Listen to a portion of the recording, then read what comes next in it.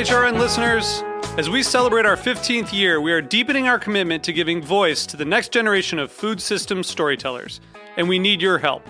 Our internship and fellowship programs help activate new possibilities for underrepresented and underestimated young people through experiential journalism, audio engineering, and production training. Through these unique programs, HRN helps food equity stewards build essential workforce readiness skills that expand their potential and foster economic mobility. Please consider supporting these critical programs. And with a minimum donation, you can be entered to win a dinner for two at an amazing restaurant in one of 8 cities and tickets to a concert at a great venue in one of those cities. We have incredible partners across the country who have donated, as they also share our passion for helping to educate the next generation of food systems storytellers. Check out heritageradionetwork.org/15 to donate and enter to win today. That's heritageradionetwork.org/15 to donate and enter to win today. And make sure you donate before March 31st. Thank you.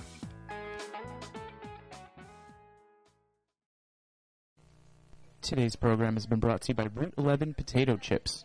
Made with a secret recipe and superior ingredients, their mission is to make an outstanding product in a safe and clean environment. For more information, visit www.rt11.com. You're listening to Heritage Radio Network, broadcasting live from Bushwick, Brooklyn.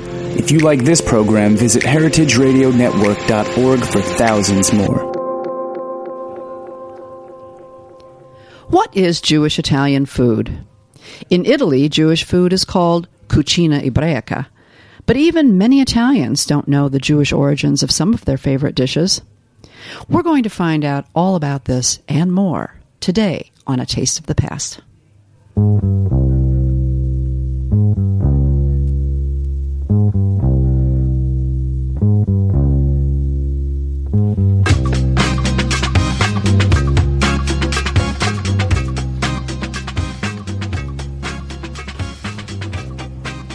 Hi, and welcome to A Taste of the Past. I'm your host, Linda Palacio, and indeed, Jewish Italian cuisine is so surprising to many people that even, as I said, even a lot of the Italians don't know the origins of some of their favorite dishes.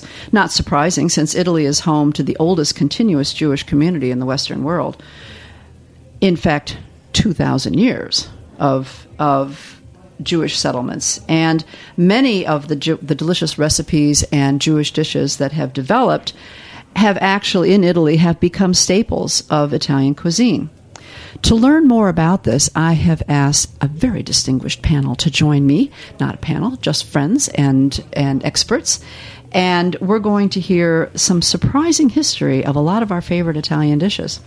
We have today with us Jane Cohen, and Jane is an author and food writer, a cookbook author with several cookbooks under her belt, and she's involved in preserving the culinary roots of Jewish cooking and its links to the past. Among her popular books are Jewish Holiday Cooking, Gefilte Variations, and most recently, Around the Passover Table and Cooking for Jewish New Year. Cara da Silva is a noted food historian and award-winning journalist who specializes in writing about food, travel, culture, and ethnicity. She's the author of In Memory's Kitchen, a legacy from Women of Terezin, a compilation of handwritten recipes and writings by Jewish women in a Nazi concentration camp, attempting to preserve their memories and heritage. Alessandra Rovati is a Jewish Italian, born and raised in Venice. She writes a blog called Dinner in Venice about the cuisine and history of Jewish Italy, and she gives very popular cooking classes as well. Welcome to all of you. This is a treat for me because as I was doing the research and reading more about Italian Jewish cuisine, I was surprised to learn about so many of the dishes that I had no idea had Jewish roots in their origins. And of course, everyone knows about the carciofi alla Judea, the fried artichokes, and that's the one dish that everyone can identify, I suppose.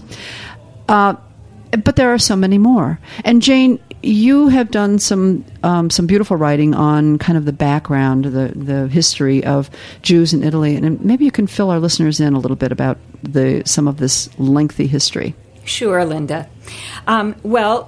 We know for sure that Jews were living in Rome by at least the 2nd century BC, because that's when the Maccabees from the Hanukkah story, had sent emissaries to the Roman Senate.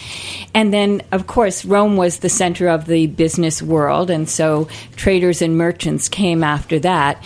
And they were followed actually by slaves who were brought to Rome by Pompey and later Titus after the destruction of the Second Temple. But Jews flourished in Rome. They flourished in the area around Trastevere. Julius Caesar, in fact, had granted them religious freedom and personal freedom. But there was a much larger Jewish community in the south of Italy, especially in Sicily. Sicily was under Arab control for a long time, and there was sort of a golden age for the Jews in that area. But things changed greatly after the Edict of Expulsion from Spain. Why? Why would Spain have anything to do with Jewish history there? Well, for one thing, Sicily and southern Spain, southern Italy, that is south of Naples, was under Spanish control. So when the Edict of Expulsion came out, Jews had to leave that area, and they started traveling up the peninsula to northern and central Italy. And at the same time, you had this great immigration from Spain and later from Portugal. And we're talking around the 15th century, early 15th century. Right. And in addition, at the very same time, there was a massive influx of people coming from the Germanic lands north of Italy because they were fleeing persecution after the plague. So what happened? As a result, there was tremendous overcrowding in the Jewish communities, and Jews were segregated and restricted to certain occupations, and eventually they were restricted to ghettos. So there were ghettos in every single Jewish community in Italy with the exception of Livorno. And each of these ghettos had a very different character from the others. I mean, well, not only a different character, but also a different cuisine and a different way of cooking. How, give us, Kara, I don't know if you want to chime in here, but giving a couple of examples of how different some of the dishes were, or the typical type of cooking from, let's say, Rome to Livorno, or we'll get on to Venice with Alessandra, of course. I don't know that I can say what each ghetto had that made it different from the others, but I think the big overall thing to say is what was being alluded to now, which is that the number of things that went into creating Italian Jewish cuisine, in terms of all the immigration, in terms of plagues, in terms of fleeing, in terms of being merchants and bringing ingredients in terms of who the rulers of a particular city and ghetto were, just created a cuisine of incredible variety, even though it was all Jewish in some way. And there were also issues about whether some of these dishes were carried and became associated with Jews, but actually some had existed prior to Jews dealing with them, and in some cases that's true. But for the most part, these are dishes that were brought by the Jews. And obviously the ones in Sicily had more of an Arab feel to them. And as the cuisine in general in Sicily today, it has a lot of Arab influences. Yes. But also the ghetto in Rome was the poorest. So obviously that affected the kinds of foods that could be had there. Mm-hmm. And the ones in Venice, as you will hear, were tremendously varied because, in part, there were so many representatives of so many kinds of Jews, but also because of the merchants and what they brought in by way of spices and various other things. So I think Venice's cuisine is really, I can't say the most unique, but it had enough coming into it that was really quite different than from elsewhere. It's stunning food. Right. Alessandra, is there anything in particular that you feel is sort of separates the cooking of Venice, the Jewish cooking of Venice, from a lot of the other parts of Italy?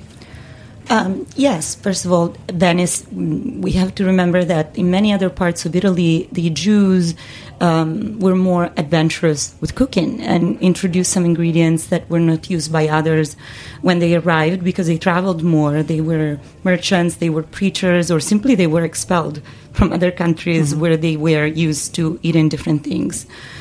And this happened also in Venice, where Jews immigrated from different parts of the world, because the first Jews to settle in Venice were from northeastern Europe, but then Italian Jews from the areas near Rome arrived, and other Jews on the fleet from the Turks, and finally Iberian Jews after the expulsion from Spain and Portugal. And some of these Jews, the Sephardim in particular, were merchants. At the same time, we have to remember that this also mirrored the situation of the rest of Venice, because Venice, in particular after the Crusades between the 11th and the 14th century, had really boosted its character and status of a sea power and its relationships with the East.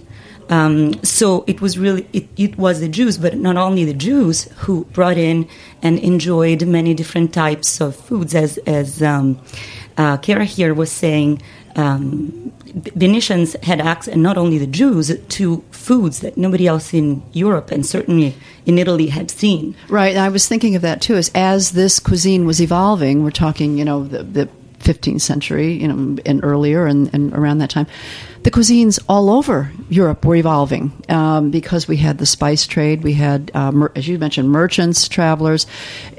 Everything was kind of evolving. And the Columbian exchange. Yes, yeah, yes. Yeah.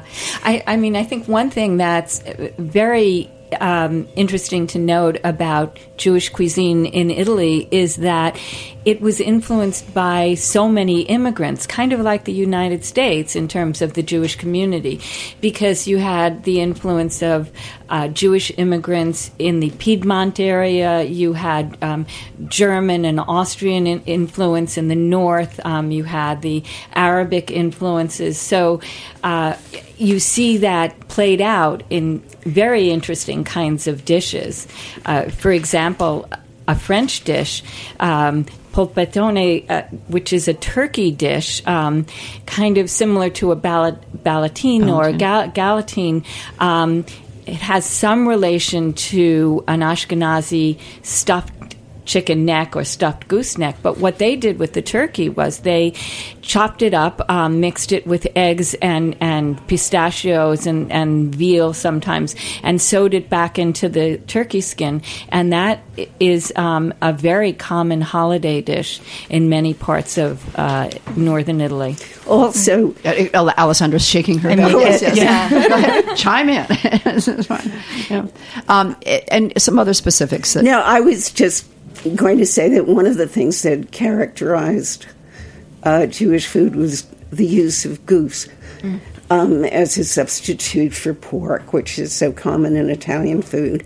And this was really, like we say of the pig, everything but the oink. This was everything but the hunk. And it was used, I mean, there was a lot of creativity in Jewish cooking and Jewish adaptation of things. And they used this for sausage, for prosciutto, for everything that you can imagine. And it did become very associated with Jews. And even the skin, the cracklings. Right? Oh, the cracklings! Yes, absolutely. The gribbins. What we call, or what my mother called gribbinus, right. Which was made from, in her case, from chicken or duck and not from goose. But Jews were so identified with goose, which had come from the German areas with those Jews. Not that there weren't geese in Italy before. There were, and they were famous. Jews were famous as goose farmers and for foie gras. And it was a food very much associated with them by everybody. But when the Germans and all of those people started coming down, it became even more so. Well, when I first learned, I was amazed when I first learned about the large production of goose prosciutto, and I was in Ferrara, visiting in Ferrara, and someone showed me that, yes, and this was, you'll see as many geese hanging as you will shanks or ends of pork hanging, and that was all a prosciutto factory, and they were all... Oh, and in Mortara, part of Lombardy, that a city really known for geese. I think that's one of the wonderful examples that you see how the Jews learned from their Italian neighbors, because they were used to raising geese, but in terms of learning how to make a prosciutto or a salami or something like that, they actually learned from their Italian neighbors. Right. And this didn't make their food any less authentic. Questions of authenticity come up in my show a lot, and I have a lot of authenticity is a very tricky term, you bet, and concept. But I think there has been fusion since there were borders, and people have been crossing over, and things have been changing according to groups. Who's on one side, who's on the other, what traditions are shared, explored. Adapted and adopted. Adapted and adopted, exactly. Right. And I don't think that makes them inauthentic. Absolutely not. I think it's inauthentic when a modern chef puts something together and is in a form of fusion that combines eggplant and mozzarella and soy sauce with raspberry jam. I'm dubious about that. Yeah, well, that's okay. All right, we're not going to go there today. Okay, good. But as we're talking about this, I wanted to bring in the subject of vegetables, because this has often been referred to as attributed to a lot of the Jewish cultures that came into Italy. Cara, do you want to address that? And I'm going to turn to Alessandra. Oh, sure. The Jews were very associated with vegetables in general, in part because they were largely poor, or they were often poor, and it was necessary to make the most use of everything. And so they were famous for a dish made with spinach stems. They were well known in Modena for a dish of pea pods, in which the pods were separated from the peas and cooked as a dish on their own. And what was being referred to before, the note in the recipe, because it's made with pork fat, the note in the recipe says originally would have been goose fat, because it is a Jewish dish.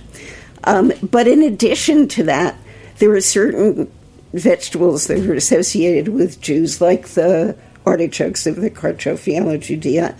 But there were things like fennel and things like eggplant in particular, which is a member of the deadly nightshade family. Yes. And was considered poisonous. And yet the Jews used it and became famous for using it. What we don't know, as I indicated before, is if there were people using it, but they didn't become famous for using it, whereas the Jews did.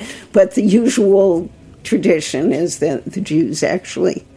well, that whole the lower Mediterranean area, the Arabs and Muslims, a lot of this food all stems from that area, and they were using these vegetables as well. The Jews also used a lot of the vegetables that came in with Columbus. Right. They were attributed for introducing a lot of the New World vegetables, right? Alessandra, you have often said that Italians or a lot of cultures didn't really even like vegetables until they learned about Jewish cuisine. And just backing up a second to what Cara was saying, it's not really that only the Jews ate these vegetables. Only the Jews ate this vegetable in Italy, and in particular in central and northern Italy back then, because certainly in other countries, and even in southern Italy, the non-Jews ate them as well. Sure. So, but by the way, another one is green beans. Yes. Yes, so the ones from the Americas also, because the Jews were involved in the trade from the New World, and so they when they brought these vegetables, they also introduced ways of cooking them, and for a while these vegetables like pumpkin and tomato were associated with them in Tuscany, in Livorno in particular. Some of the traditional dishes in general cooking, not just Jewish cooking, which are called alla livornese, Livorno style, were actually originally Jewish dishes because made with tomatoes. Right, they introduced tomatoes, right. And some say potatoes as well. Also, I just want to add here that Alessandra, one of the things I've been struck by is allusions in very old cooking manuscripts to something a la Ebraica by major Renaissance cooks. And one of the things that Alessandra discovered recently is that there is a book called Anonimo Veneziano. Libro del Cuoco. Right. That actually has in it one of the most famous Venetian things, which is saor. And she can explain it to you. I will leave it to her because it's her discovery. This is kind of interesting because Chiara, Jane, and I had this whole email discussion about it because the most famous, the signature dish of Venice nowadays, Venice General, is sarde in saor or sfoggi in saor. It's basically fish that's deep fried. It's made usually with large sardines. And then after being deep fried, it's marinated for several days in onions that are cooked in white wine, white vinegar, sometimes with sugar, raisins, and pine nuts. And this dish is said by some to have Jewish origins and to be a dish that was made by Jews because it would be it would keep well for Shabbat and the holidays. Preserved in the wine and vinegar. Yeah. But a lot of non-Jewish Italian historians actually say that it was a dish that was already known in the 1300s because it was taken on the ships because it would last for weeks without being refrigerated. And it's actually listed. We were talking about it because I saw that it was one of the recipes in this Libro del Cuoco, which is a manuscript, a recipe collection of about 135 recipes, which was discovered at the end of the 19th century, but that was published at the end of the 1300s. By an anonymous Venetian. We can tell it was Venetian because it was published in Venice, but it's written in the educated, refined Venetian language of the time. And at the time, this was not specifically a Jewish recipe collection. I'm guessing that it's possible that it existed elsewhere in a more general way, that it was brought by Jews because, after all, Jews were coming north even before these events that drove them north, and that it became very associated with Jews and very popularized by Jews. Yes, but and it is luscious. I was saying it's still very good today. Also, I just wanted to say that in terms of these 15th and 16th century Renaissance books, I don't mean to suggest there are many instances of this, but it's a measure of the effect or importance or awareness of Jewish cuisine, that in those texts there are things called alla Ebraica, or that mean identified with that cuisine. And you don't do that unless you're an outsider, obviously. You don't have to say things like that. Right. So people did know what the Jews were doing, and also some of these cooks called for Jewish raised foie gras. Going back to the vegetables, I think another really interesting Jewish use of vegetables was using lettuce, not just as a salad, but also braising with food, braising with artichokes, braising with beans or with meat and fish. And I think that probably developed because there were certain sumptuary laws in the Roman ghetto where the Jews were not only desperately poor, but they were limited to certain kinds of foods. And among them were salad greens. They could only eat the simplest salad greens. So lettuce would have been one of them. And necessity is the mother of invention. So they came up with a wonderful dish of anchovies cooked with curly endive. And it's now considered a very chic dish. It's a very savory dish. The anchovies and endive have lots of very fragrant olive oil that you would mop up with a crusty bread. And you see a lot of these kind of dishes that came out of the Roman ghetto. The artichokes really developed because actually olive oil was very cheap in the ghetto, and you could use up bits and pieces of fish like bacala, of vegetables, of offal, liver, and so on, and batter and fry them, a technique probably learned in Arabic lands, and they were delicious. And in fact, people from outside the ghetto would come and buy these foods. That's how a lot of these foods were transmitted. I mean, we tend to think of the ghettos as, offering no way of actually having any kind of connection with the outside world. But actually, there was a lot.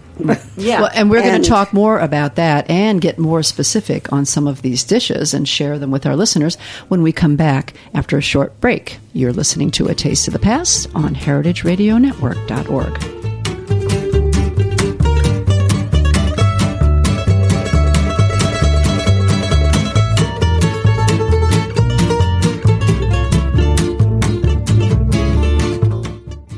To Bohemia on heritageradionetwork.org.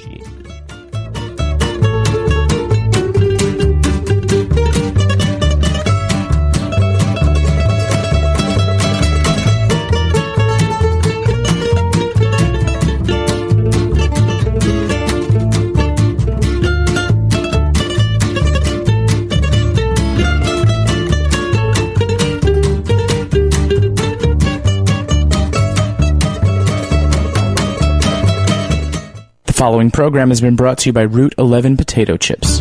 From the moment Route 11 Potato Chips dropped their first batch of chips back in the early days of 1992, they understood their destiny as a high-quality producer. Instead of succumbing to the frenzy of mass production, they took advantage of their small size and made chipping a personal art form. The payoff was immediate, an incredible potato chip. With a secret recipe and superior ingredients, their mission is to make an outstanding product in a safe and clean environment. In this world of uncertainty that we live in, Route 11 Potato Chips believes comfort food should be just that. Know where your food comes from. For more information, visit rt11.com. We are back on A Taste of the Past, talking with Cara Da Silva, Jane Cohen, and Alessandra Rovati. We're talking about Cucina Ebraica. And we ended talking about a lot of the delicious dishes that were probably in existence before and that had a lot of influences.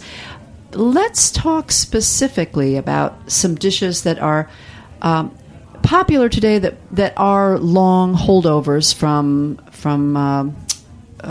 past times. Alessandra, particularly in Venice, what are some of the dishes? And I know you do a lot of cooking, and on your blog you have wonderful recipes as well as teaching these cooking classes. What dishes in particular hold more history that you often prepare? Are you talking about dishes that are well known and now part of general cuisine, or that are still specifically Jewish? Both.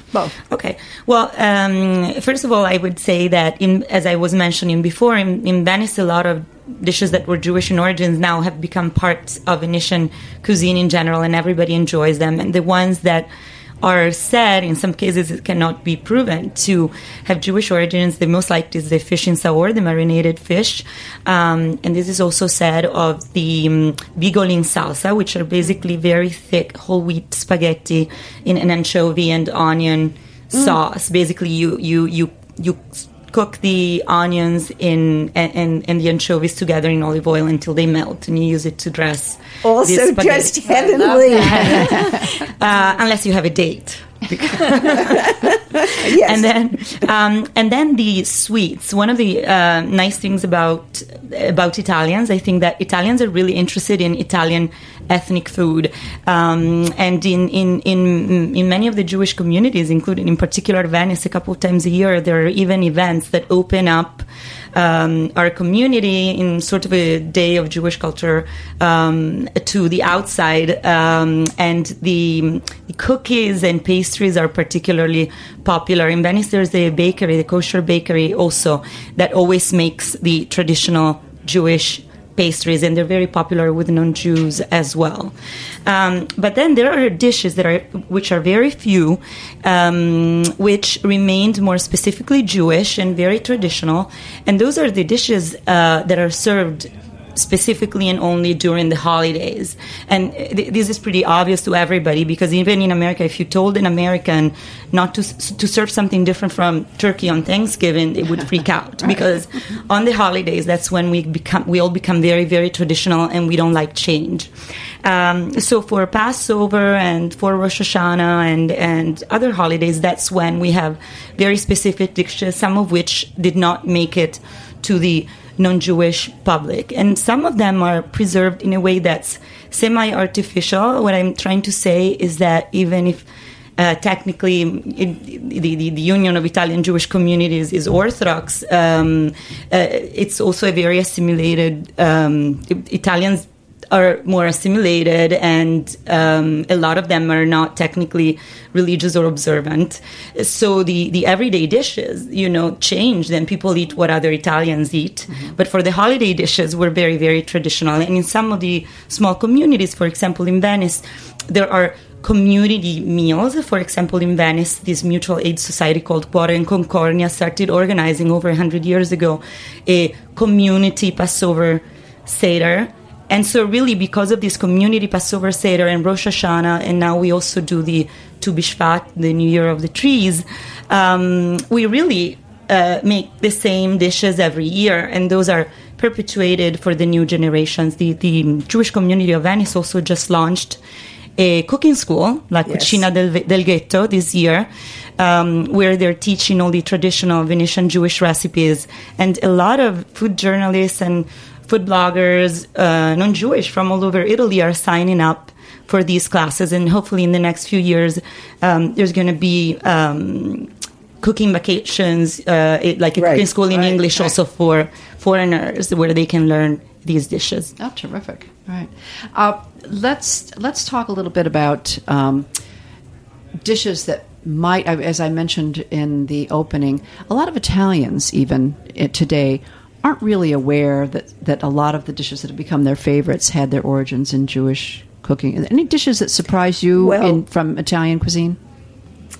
I was very startled when I read in Claudia Roden's book that risotto Milanese had its origins in the ghetto of Venice, with saffron being one of the spices that had come into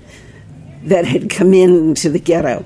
And I just couldn't believe it. I so associated it with other things. And I think also with something like caponata, one of my super favorite dishes of Italy.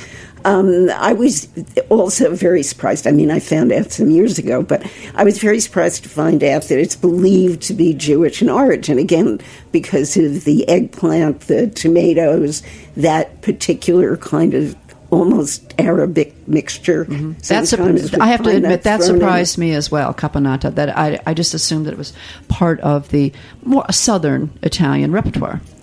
It is. And it is now, right? That's right. Jane, anything for you? Oh, I would have to say cassola, which is a dessert, a Roman dessert, kind of a cross between a pudding and a cheesecake, very ethereally light. And that's now, I believe, a pretty popular Christmas dessert for mainstream Italians. Originally came from the Sicilian community and was brought up by Jews. Jews were cheesemakers, many of them in Sicily. And another one that has been attributed to Jews is cold pasta dishes. Yes. How would that have happened except that, like all Italians, Jews really love their pasta. And not being able to cook on the Sabbath, they started having room temperature pasta dishes, originally made with either moistened with either a beef broth or a sauce that's kind of similar to an avgolemino, Greek, made with eggs and lemon. I was very startled when I found that out too, because I had grown up in food, hearing that it was a sin to eat cold pasta. And to make cold pasta salads. And certainly, I mean, often they don't taste good. But then when I found out about this association, and of course, we're talking room temperature. Room temperature, not mayonnaise salads. No, don't. Yeah. Well, actually, even reheating pasta was supposed to be a sin. But as Italian Jews, we have a lot of tricks to reheat pasta, what you have to do to reheat it well, and which types of pasta to use so that it can be reheated for Shabbat lunch. And doesn't everybody have those tricks now too? I mean, yes. Yes. It's what a great, because pasta has taken over the world really. So and these dishes are everywhere. Kugel. Okay, let's talk kugel now. Let's talk matzo balls. Okay, let's talk matzo balls. Okay, then we'll talk kugel. Let's talk kugel. I've been to talk kugel. It's actually, the word is very close. Okay. Go ahead. I want to say something about kugel, because we're talking about dishes that people would be surprised to hear that are like Jewish in origins. But I also wanted to mention a dish that really stayed Jewish and didn't make it out, because it's weird. And it's the most kugel-like dish in Jewish Italian cuisine, and it's something that we eat on a particular holiday. Friesinsal, which has other names in other communities. Friesinsal is the name we use in Venice and Ferrara, and it's a kind of like a noodle kugel, but different in flavor, that we eat on a particular occasion. We eat it on Shabbat B'Shalach, which is the Shabbat before the New Year of Trees, Tu B'Shvat, and it's the Shabbat during which we read the portion of the Torah that talks about the Jews crossing, the miracle of the crossing of the Red Sea. And this dish, which is preserved also in Venice in particular now, because there's a community seder for Tu B'Shvat, is made with homemade noodles, tagliatelle, which are dressed with either goose fat, that would be the best. Of course, it's not so cholesterol friendly, or with the juice from a roast. And then they're layered in a pan with, layers of tagliatelle dressed with this fat, and layers of little pieces of homemade luganega, like soft goose sausage, and raisins, the omnipresent raisins and pine nuts in a few layers, and then baked until brown on the top and bottom. And this is, I think, the most kugel-like dishes in Jewish Italian cuisine, and it did not make it to general Italian cuisine. No, I've seen it translated as Pharaoh's wheel. Yeah, because in some communities it's called Ruota del Faraone, because they say that it's round in shape to symbolize the wheels of the Pharaoh's carriage. They also say, some people also say, but I don't know if it's true, that the raisins represent the heads of the Egyptians. Yes, right. On the Red Sea, which sounds a little psycho, but I don't know.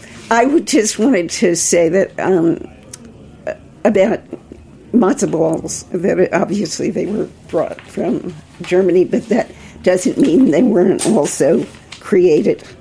And I said recently that when we were all speaking together, that I had posted a picture of matzo ball soup on Facebook, and an Italian friend immediately interceded and said, "Oh my God, am I gonna-" Yes, and used the Italian term for matzo balls, which he had grown up with and which were part of his life. He was not Jewish. What's made with bread, though, not with.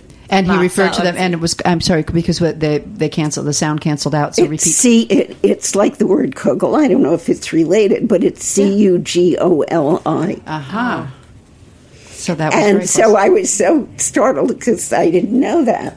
But of course, I mean, at one point there was even Yiddish spoken in the ghetto. Because they're called noodles in Eastern Europe, with a K. Right. Noodles, noodle. and in Or Northern noodle, Italy yes. was translated Canederli, and actually in Venice we have another variation which we called kugoli, which are like Yes. little dumplings made with breadcrumbs. Yes, which is what this guy was referring to, although Alessandra tells me they're smaller than the Kugoli normal. are smaller, and they're made with breadcrumbs. The Canederli are large. They're eaten all over the Alps, and they're not made with No, I know. breadcrumbs, but with I was just- pieces of soft bread. I was just talking about appearance because that's what he They look the same. extracted from. They look exactly the same. Right.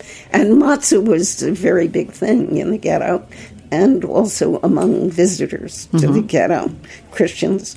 And there were even laws that said that you couldn't go to the ghetto to buy matzah. The Jews were very, I mean, it's just one of those totally bifurcated kinds of relationships because the exoticism of the Jews was something that really attracted a lot of people. Right, and the food was good, and we'll fast forward to today, and the ghettos, the restaurants that were popular in the ghetto and Rome. Of course, there was always several popular restaurants that we would go to because we wanted to eat some of the wonderful dishes. Rome's that's changed a bit. Venice, though, however, that's one of the more vibrant ghettos, and one thing I wanted to mention was a town. This was a surprise to me. Was Pitigliano. Oh, yes. Jane, do you want to address that? Yeah, Pitigliano is actually the town that Etta Servi-Macklin came from. Etta Servi-Macklin, whom Americans know as the person who introduced us to the cuisine of the Italian Jews. She wrote several cookbooks, The Classic Cuisine of the Italian Jews. And her name, her maiden name, Servi, means slave, and there's thought that they were descended from some of the original slaves that were brought to Jerusalem. It's a town in Tuscany, and though most of the Jews, I think actually at this point there are no Jews there anymore, but there is a bakery that's very popular, owned by Christians, and they make a lot of the desserts that were really specialties of the Jews. They make something called svrati, which is a Jewish New Year's kind of pastry. It's a pastry that has a stuffing of dried fruit. They also make these wonderful cookies called torzetti and a yeast bread, an anise yeast bread called bolo. So the memory of that community still lives on in the foods that people eat there. Mm-hmm. Well, there are still a lot of restaurants that people flock to, go to, seek out when they go to the major cities to taste this cuisine. In Rome, that bakery. The bakery, yeah. Yeah. Was I have a list here someplace. Piperno was always a popular one, which is no longer around, if I recall. When I was living there, it was popular. But there are bakeries and restaurants. And how about in Venice? Well, in Venice, there's a bakery that's very famous. It's called Volpi. It's in the ghetto, and they make all the traditional Passover cookies, but they make them all year. And then near the holidays, near Rosh Hashanah Sukkot, they also make this sweet bread with raisins in it called bolo, which we eat for the whole time from breaking the fast of Yom Kippur up to the end of Sukkot, the fall holidays. And then there's also a new restaurant called Osteria del Ghetto, where they serve traditional Jewish Italian food. But there's actually several kosher restaurants. There's like a dairy restaurant, there's a Chabad restaurant besides this. Venice is very well served because of the amount of tourists who go there. I found a fascinating restaurant that opened in Ferrara. I hadn't gone there. It was called Balabusta, which, and actually, Ashkenazi Jews know the term. It means a good housewife, someone who really can take care of a house. And they were supposed to be featuring some dishes on it's not a kosher restaurant by any means, but some dishes from the Ferrara tradition. As we know, Ferrara was the area where the Garden of the Fizzicontinis was written about. But when I checked the menu recently online, I didn't see anything from the Italian Jewish repertoire. But it was really interesting that they took that name. Yeah. Well, there's actually a restaurant in downtown Lower Manhattan as well. Yes, yes. Right. Well, I think that I thank all of you for your insights and this discussion.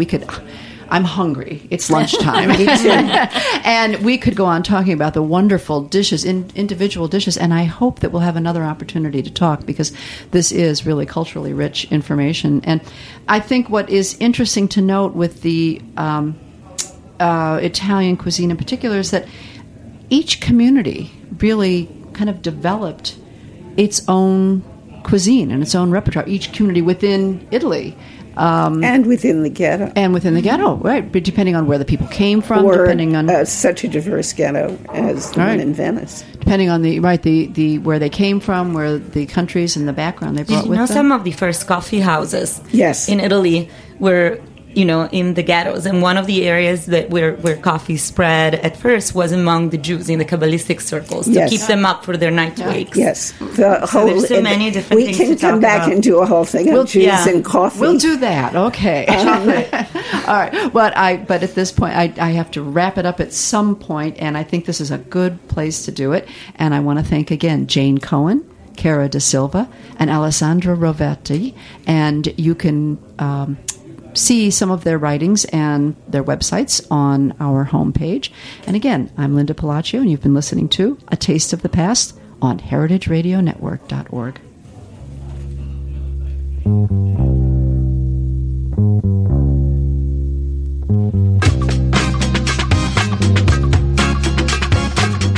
Thanks for listening to this program on heritageradionetwork.org. You can find all of our archived programs on our website or as podcasts in the iTunes Store by searching Heritage Radio Network. You can like us on Facebook and follow us on Twitter at @heritage_radio. You can email us questions at any time at info@heritageradionetwork.org. Heritage Radio Network is a non-profit organization. To donate and become a member, visit our website today. Thanks for listening.